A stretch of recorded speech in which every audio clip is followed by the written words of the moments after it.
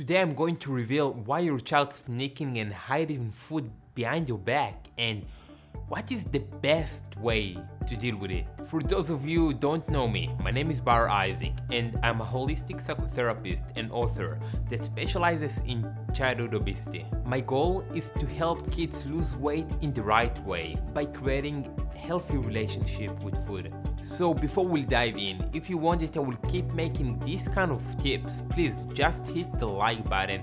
It will help me know that if you enjoy that, and also it will help other people to find this video tip. Did you ever find some wrappers under your child's bed? Does your child sneak to the kitchen when you're not around? Does your child not honest with you about what he or she eating? Or maybe you feel just like a food police. If you said yes about one or more of these kind of things, you need to listen to this video really carefully. Now, I'm sure that you're doing your best and you really want to help your child, and because of that you try to fix your child behavior, but let me share with you something. Without you even notice, you're just making more harm than good. All of those small things that you do and say just damage your relationship with your child, and you're becoming their enemy about all of those things that related to food, health, and weight loss. The main problem right now is your approach, and if you want to make some changes, we need to start with that.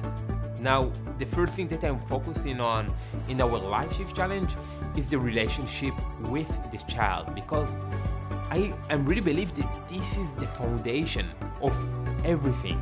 Your goal is to become your child's ally and to stop being their enemy. What do you think that will happen when you will not be around? They will keep doing these kind of things over and over again, right? So you're probably wondering what you should do.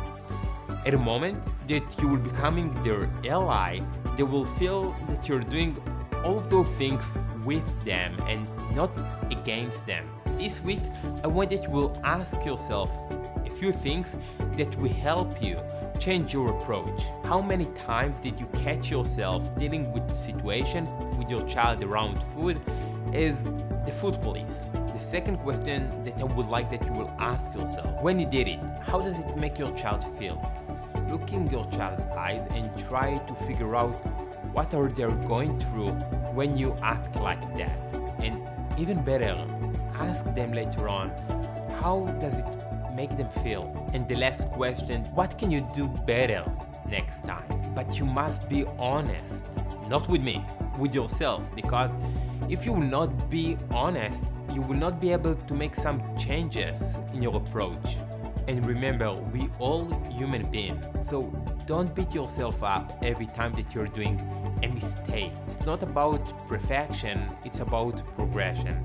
That's it for today. I hope you enjoyed, and if so, please click on the like button and leave a comment below what is your biggest difficulty with your child these days, and probably I will make my next video tips about it.